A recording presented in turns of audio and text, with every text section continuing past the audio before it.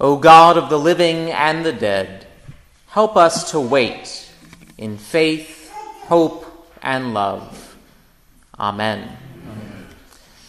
I wait for the Lord, my soul waits for him.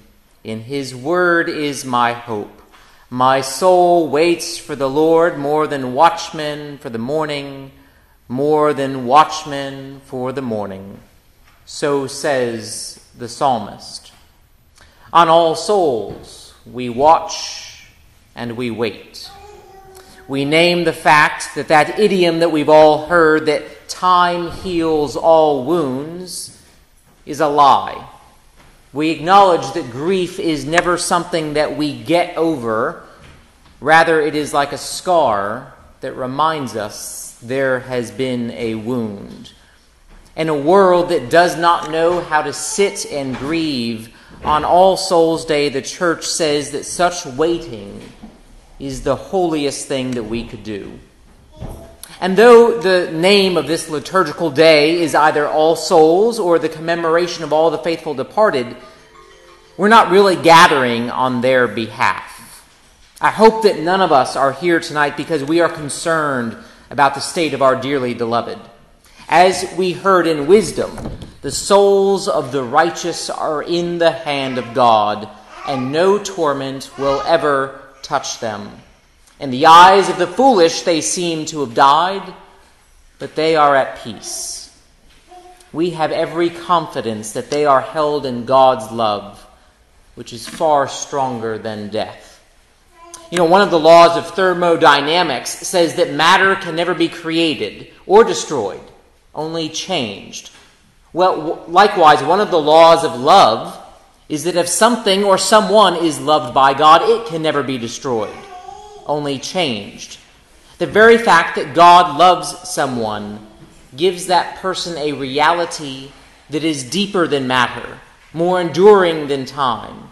For God cannot logically love that which does not exist.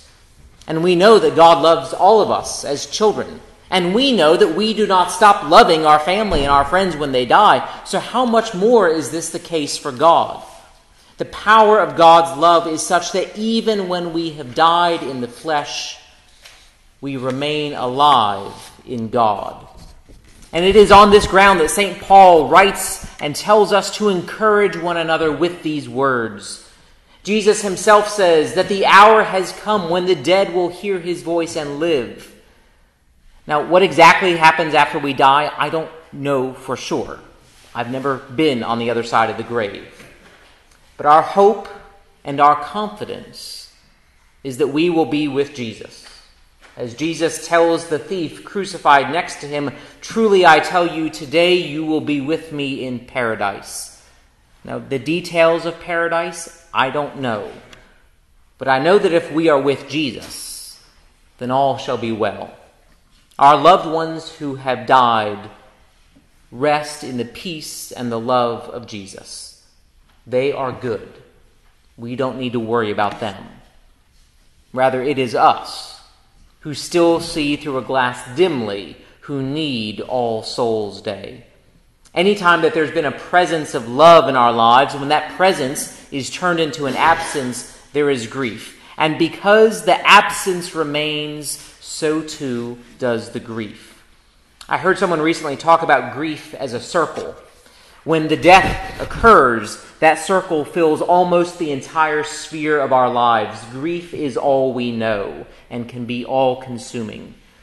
But what happens is, over time, like a scar, life grows and expands around the grief, and the sphere of life is enlarged. Now, the size of the grief, though, it doesn't change. It is still just as big as on the day that it happened, but it no longer occupies the majority of our life.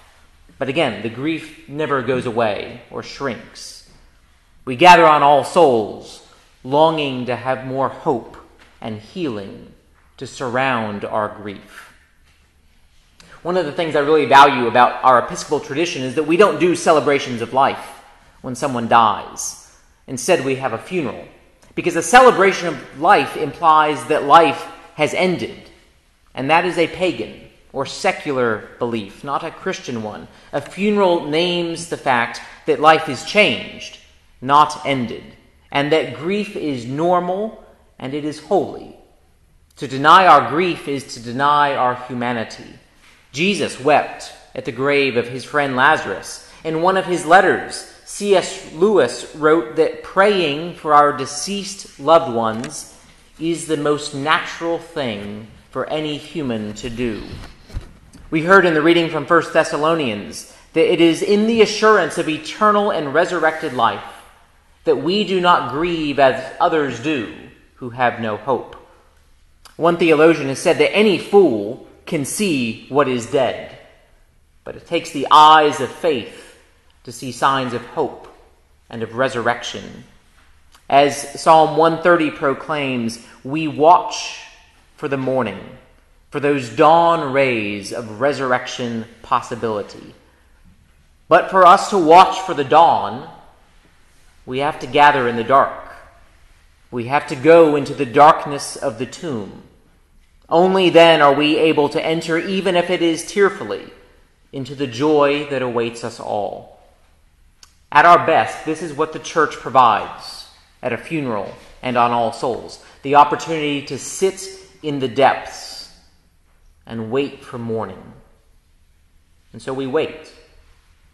Now, we tend to think of waiting as something we do passively. We wait for the bus. We wait to be called back at a medical appointment. We wait at the carpool line at school. We wait for test results. We wait for a package to get delivered.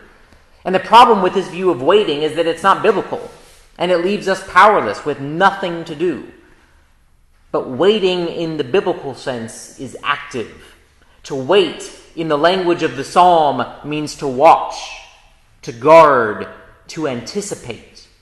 When the psalmist says that she is waiting for morning, it's not a thumb-twiddling activity. Rather, it is like a watchman, someone posted on the tower, not only scanning the horizon for signs of danger, but for those first traces of the morning light. So we're not sitting around waiting to die so that we can be reunited with our loved ones. Rather, we are actively watching for signs of the resurrection, anticipating that fullness of life as it is coming on earth as it is in heaven. When we think of waiting, instead of sitting around, think about a wait staff at a restaurant. They're called waiters and waitresses, but they're not waiting around, right? Only the bad ones sit around doing nothing. Instead, when we wait, we are actively preparing for resurrection life and being attentive to where it is showing up. And there are some places where we can fix our eyes to look to find that resurrection light. One is in the love that carries on in beloved community of the church. This chapel is full, which is lovely to see, and it means that we never grieve alone. We do not carry our burden of grief alone. The community of the faithful is a sign of our resurrection hope. When we gather for the Eucharist, we partake in a meal that is rooted in the resurrection, which means that the barriers of time and space do not apply to this table.